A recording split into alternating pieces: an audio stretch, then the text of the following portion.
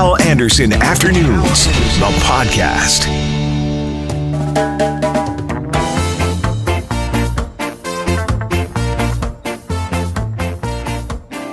Right now, I'm going to talk about transit with Al Weed. He's a homeless advocate. Al, good afternoon. How are you doing, Hal? Great. Thanks a lot for jumping on, and thanks a lot for making me aware of a situation. You really are an advocate for the homeless in this city. Something's happening with transit very soon, and it will impact our homeless. Tell us about it. Yes, it will. Actually, as of September 6th, the number 1, number 2, and number 3 free buses will be taken offline.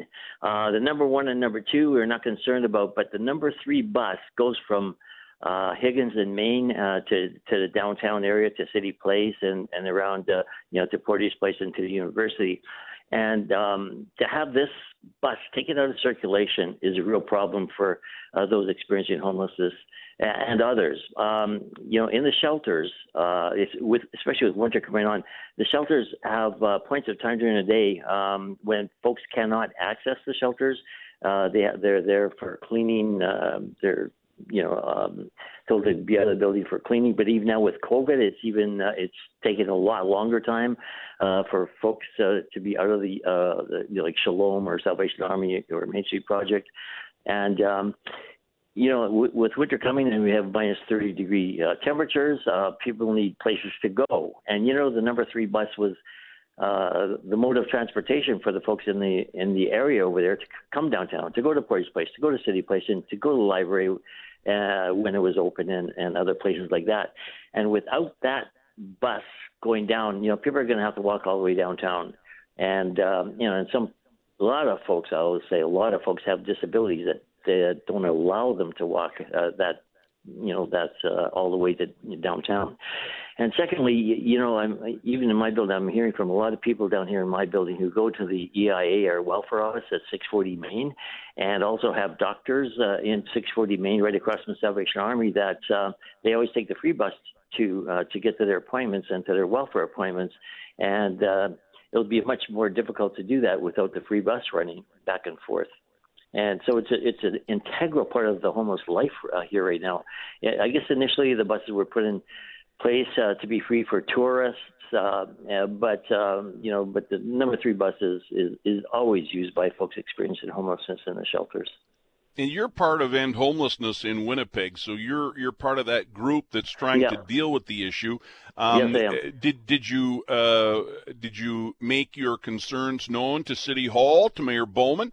Yeah, as a matter of fact, there's a City of Winnipeg with community service person in our group, and he was going to the city. Plus, I myself have directly connected with the mayor on the bus. Haven't received any answers yet, and we're waiting for a meeting next week for Chris from Community Services to get back to us on from his end. But in the meantime, I'm encouraging everybody to call their city councilor. And get on board with this and make it known that this is a really, really urgent matter that people get on. So the homeless folks experiencing homelessness in the shelters can get back and forth from downtown. Even on a modified schedule, it would work. Just as long as those hours during the day when they can't access anywhere in the shelters to find a warm place to go and have coffee and sit and communicate. Yeah.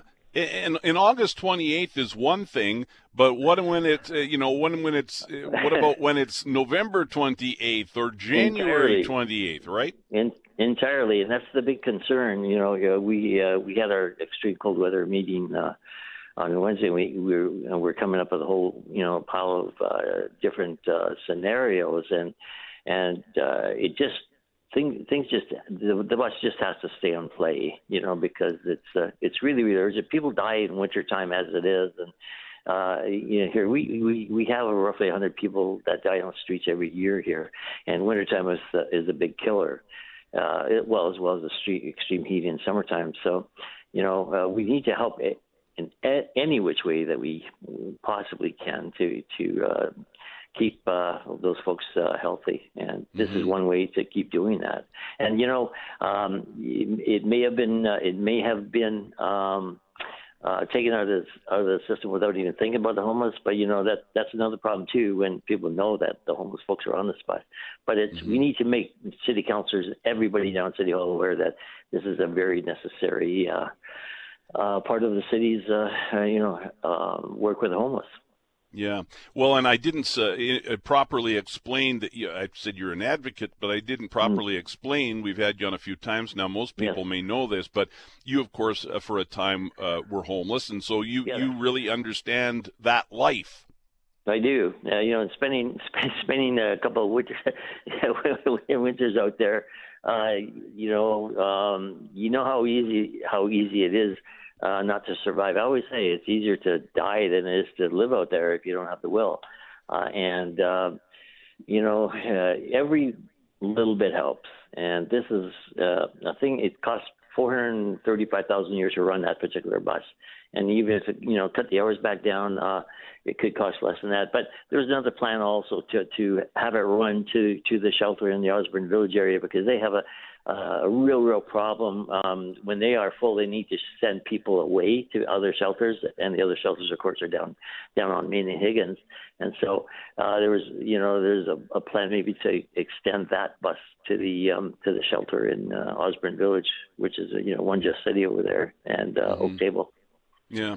I was thinking this morning, knowing you were coming on, I was thinking, with COVID-19, this pandemic, I think we sort of felt like we'd flattened the curve pretty well, and then now we're seeing a spike in numbers again. New economic numbers came out today showing that the last quarter was terrible across the country. Do you worry that all of this might add to the homeless population in Winnipeg, Al? Well, yes, I have. There's another situation I was going to bring up. There's a moratorium on evictions in Winnipeg during COVID. The province, it was initially going to June, then it extended to July, and then they extended it to the end of September now. But what I have heard is that RTB, the Residential Tenancy Branch, has already been starting to process eviction notices should the moratorium not be extended. And there are hundreds of people and families that will get eviction notices. During COVID, people needed time to adjust and be given a break on rents and other expenses. But that time seems to be ending. Let's hope that the government finds a way to both keep the tenants in-house as well as the landlords, give them a break as well, because we can't expect them to cover all the costs on this. But yes, COVID will, if the government does not extend the moratorium or work out some other plan, hundreds of folks will be left without apartments, and or will be given eviction notices, and many of those will probably end up on the street. And that's a real heartache, and it's coming, and we just have to figure out a way to stem that from happening, or stop that from happening. Mm-hmm. Yeah, and then there's a new wrinkle, which we just announced. We just got the news release in the last several minutes here from the city that masks starting tomorrow will be required on Winnipeg Transit. And so now when a homeless person hops on a bus, they're going to have to worry about a mask. And I'm not saying that they shouldn't be worried about that, because they should. They have a responsibility, I think, to slow the spread just like the rest of us. But that's an added wrinkle for a homeless person that may very well be much easier for us and more difficult for them. It is. And, some of the shelters are giving masks away, but, they end up, you see a lot of masks discarded and sitting, on the sidewalks or, on the grass and things like that. But yes, that's just another one. If they don't have one, are they going to be able to buy one for even $1.50 or $2 or $4? That's probably a negative that they won't be able to do. So again, everything in life tends to be stacked against folks experiencing homelessness because of the extreme poverty of that life. And, we know that CURB was given to many of them, and, there's going to be a cost to pay for that down the road too. And that's just caused additional problems, and we all know that money goes very, very quickly. And we also know there's a new drug on the streets that's cheaper than meth, and that's causing a lot of headaches down in the area there. Yeah. Al, I appreciate you reaching out to me about this issue with the bus, and keep us posted on it, and we'll have you back on soon. Thanks a lot, Hal. Appreciate it much. A little Nickelback on a sad occasion. Turn it up, Cam. Let's send them out of here in style. Turn it up. Take it away, Jack. Come on now.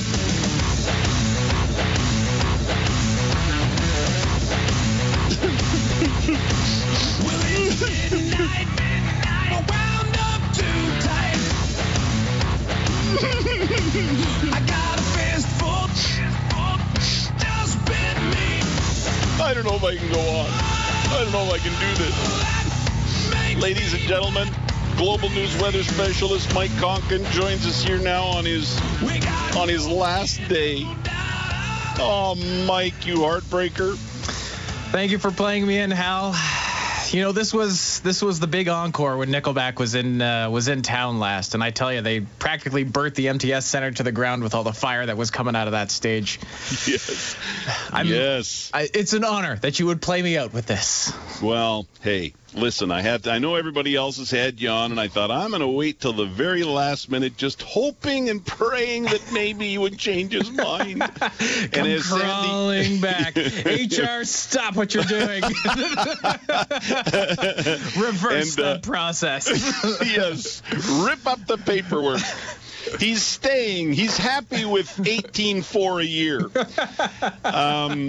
I make $17,900. You make $18,400. I made that reference because I said earlier that I make $18,900 a year here. So Sandy, I just wanted to read this text message. When I mentioned you were coming on for your last appearance, Sandy says, "What? Capital letters, a bunch of question marks, exclamation marks. Tell Mike he's capital letters not allowed to leave a bunch of exclamation marks and a happy face that's not very happy. It's crying and tears everywhere." But listen, in all seriousness, I wish you all the best, man. I remember, Mike, I remember watching your first show on Global, doing the morning show, the weather on the morning show, with DT and was it DT and Eva Kovacs? Yep. Yeah, it was DT and Eva Kovacs. And you know what? I thought, well, this is going to be fun to watch because you were green, man. Like, you were doing a fine job, but you were green. And, man, I'm telling you, you have become – I have a lot of respect for what you've done because there are people that work in this industry, and then there are people that become personalities and become so much more than where they were when they begin. And you are one of those people, man. You have just really blossomed, and so we really, truly are going to miss you. I'm going to miss being here. It's been a great 8.5 plus years or so, and a lot has changed since those early days. I can't go back and watch some of that early stuff. For the people that are Global News viewers, you were fine, but you were new. Adequate at best, and that's probably still very flattering. My mom thought I did a great job, and that was probably about as far as the compliments could go. But it's been a ton of fun to work in TV. We get to do radio stuff as well. Yep. It's been an awesome journey here, and well worth it. I'm very happy that I got to move out to Winnipeg to live my dream of being in TV. Met my wife here. This is home now, so this is it's great. It's bittersweet. I'm excited to move on, but I'm also going to be sad to be leaving the industry that I always wanted to be a part of. Sure. And explain to people what you're going to do. You're going to teach. Yes. I'm going to first be going back to school. That's what starts for me on Monday. I got orientation online, taking a step back before I can take the next step forward. So going back to school for 2 years for the Bachelor of Education program, and then I'll be on the job hunt once again. So if there's any school principals out there, if you have any teachers that are potentially retiring in a couple years' time, I don't want to push anybody out the door. I don't want to be mean like that. But if there's any openings that you see in the near future, hey, I know a guy. He's me. Yeah. And I know him too. And he's a great guy and a really talented guy. And whatever class you end up in front of Mike Conkin, they're lucky because you're very talented at what you do, and I know you're going to go on to be a great teacher. So good for you. All the best. I really do wish you the best of luck, and stay in touch. Thank you very much, Hal. It's been a ton of fun working with you here at the radio station. It's too bad that we don't get to see you here at the station more often because you're a great guy and you're a great mentor for the people who are working in radio and even in television, because we're all kind of working on multiple platforms all at once. So thank you for your kindness and thank you for your mentorship for everybody here at Global. Turn it up, Cam. Mike Conkin, ladies and gentlemen. Thanks, Hal. The news at 2 is coming right up. Someday I will. Someday, somehow. Gonna make it alright, but not right now.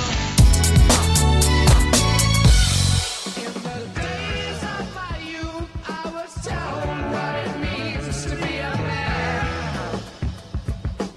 And now I've reached that age, I've tried to do all those things the best I can.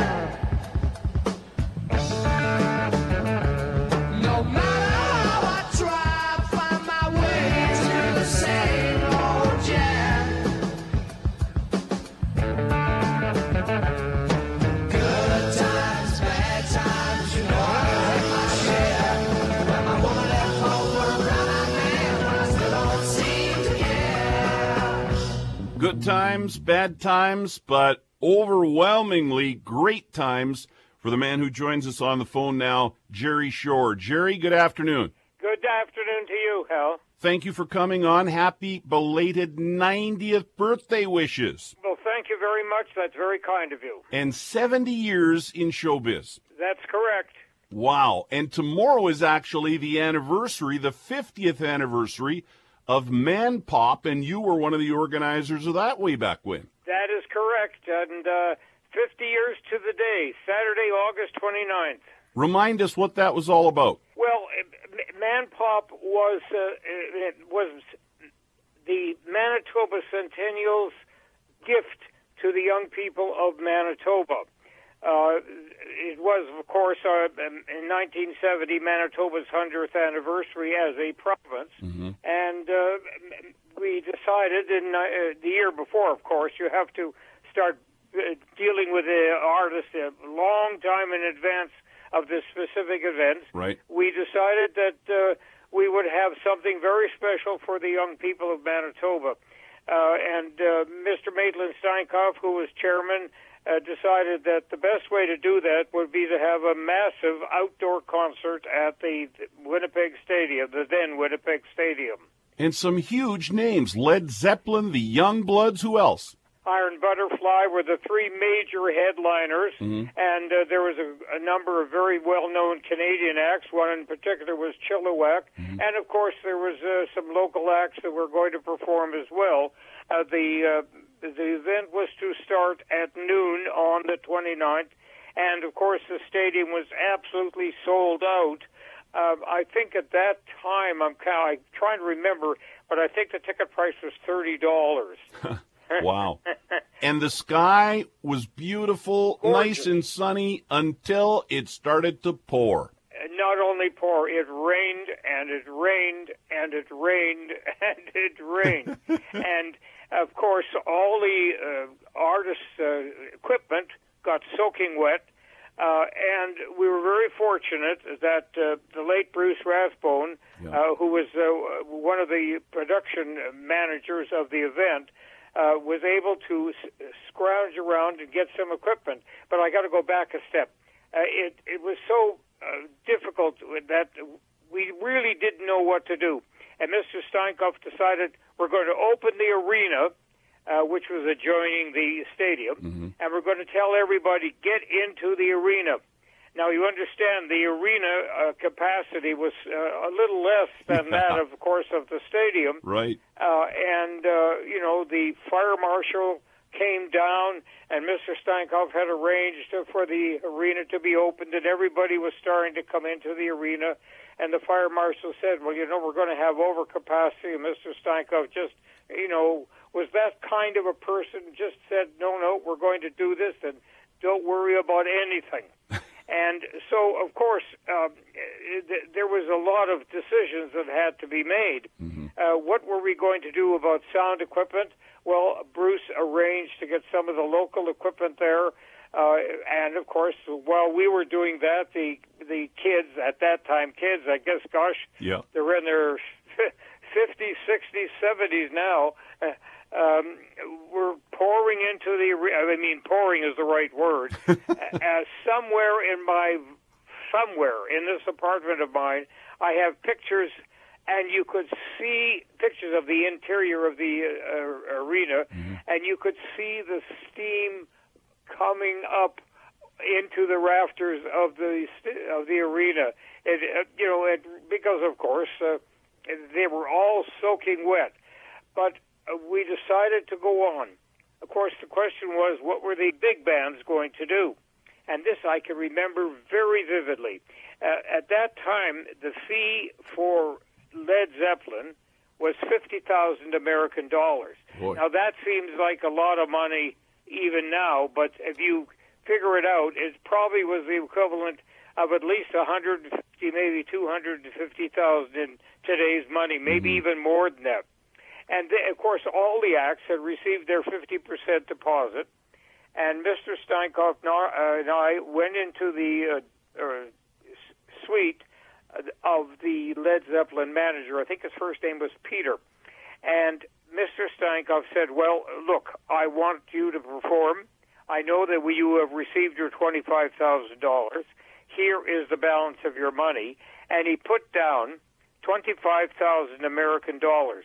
Now, I do not know to this day how he found $25,000 American dollars in cash on a Saturday. Yeah. But somehow he did it. And Peter said, Mr. Steinkoff, we're going to give you the best concert ever.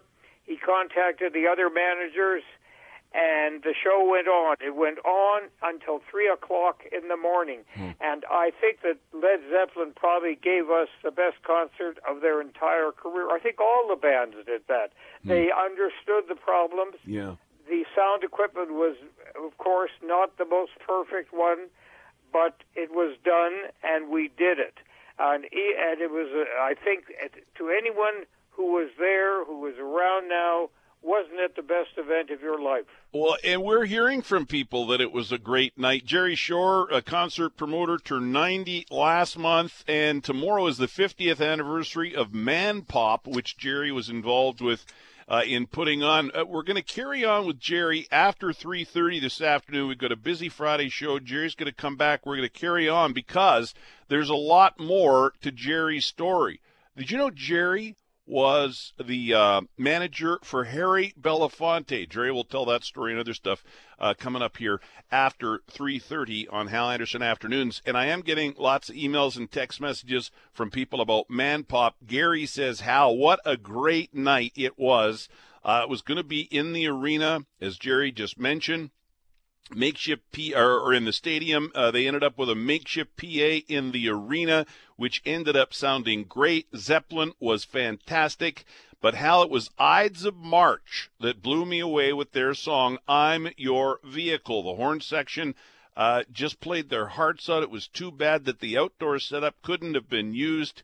But it was an amazing time anyhow. And as Jerry told us, it went on to the wee hours of the next morning.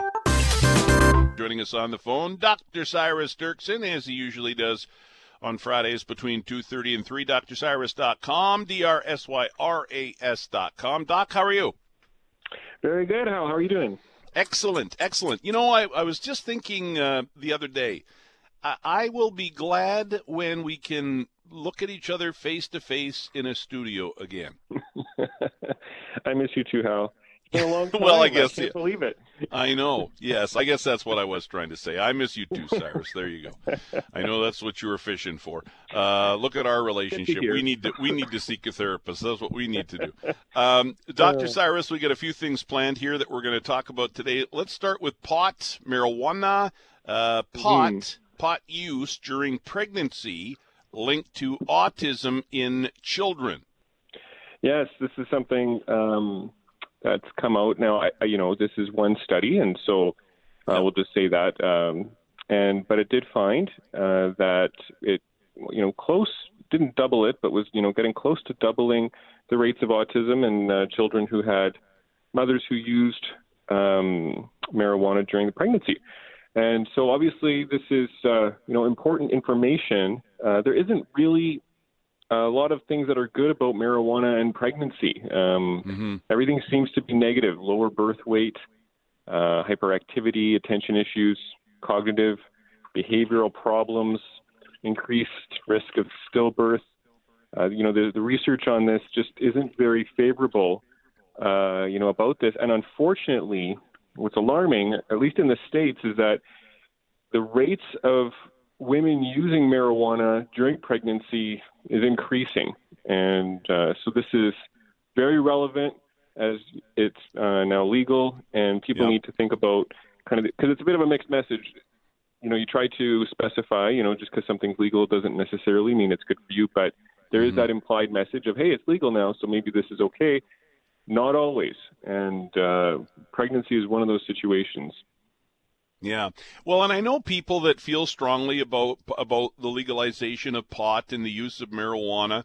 One of the first things they say is, well, hey, it's an herb, it's growing, how could it be bad for you? But we do know from other research, and this is interesting research, and you're right, it's one study, but we put it out there for people to consider. But we do know that marijuana use in adolescents can impact their brain and how it develops, right? It's a sad thing when you see somebody kind of hurting their brain just when they're getting started in life. And I've seen this, in my sessions, and unfortunately sometimes it gets to the point where I tell somebody, an adolescent that this is affecting their memory, and they come back and I ask them what we talked about, and they don't remember that we even talked about it. So it becomes hard to actually get to that stage where it's actually hard to make changes because marijuana has already done so much damage. So it is very different for adolescents than it is for adults. I wouldn't say that, I don't really know of anybody out there who's saying that marijuana, is good for people, and just to maybe in the sense of like reducing pain, it can reduce other negative things. But there aren't many people out there kind of saying that it's got a lot of health benefits. So, you need to take that into consideration, particularly for adolescents, just that negative impact, and to use it really wisely, and to consider your choices and what you're doing. That's for sure. All right, second headline here. Daydreaming may be the key to innovation at work. I'll wait to hear what you say about the story below this headline. But it seems to me that sometimes, and you tell me, Doc, how it works with you, but sometimes I'll feel overwhelmed, or I'm busy, go, and I'll take a break saying, wow, I need a break. And that's when I will have some of my better ideas, or I'll come up with a solution to a problem when I've given the brain a break. It's an interesting thing. The idea that, there's an unconscious is really not controversial. Our brain does way more than we think it's doing. I mean, the obvious example is you don't know how your brain is controlling your heart, but it just is in the background. You don't have to be conscious of something happening in your brain for it to be happening. So there's a lot happening in the background. And one of the things that this basically daydreaming is what we're talking about here is kind of when you control your focus, or when you allow your focus to wander. So if you're controlling your focus, like doing a math problem, that's, a very common kind of attention. It takes a certain amount of energy. And if you're always paying attention to something, but if you allow your attention to wander, like looking at, I have a fish tank here. If I just look at my fish tank and let my eyes kind of go where they will, I'm paying attention to something in the tank, but I'm not trying to control it per se. That's like this almost daydreaming, non-controlled attention that you do when you go to the cabin and you look at the lake. And that actually is rejuvenating. It heals our brains. It kind of helps us to kind of do more directed attention later on. And when you're doing that, there's a lot happening behind the scenes. And yes, if you allow your brain to kind of daydream like this, it's not that you're not working. It's not that your brain's not functioning, and things can happen. Increased creativity happens. Now, the one caveat to this is you have to care about it. If you don't care about a problem, daydreaming is not going to help you. So for all the kids out there who are in math class and saying, hey, daydreaming is good for me. Right. Dr. Cyrus said so. If you don't care about the math problem, it's not going to help you. But if you're in a job and you really care about the job, if you feel strongly about your work and you daydream, you are more likely to be innovative at your work. We're more likely to be able to solve that problem in a creative way, and employers need to know this. And many employers are kind of taking advantage of more flexible time and schedules and things like this. But especially in creative work, when people really care, this is something to harness.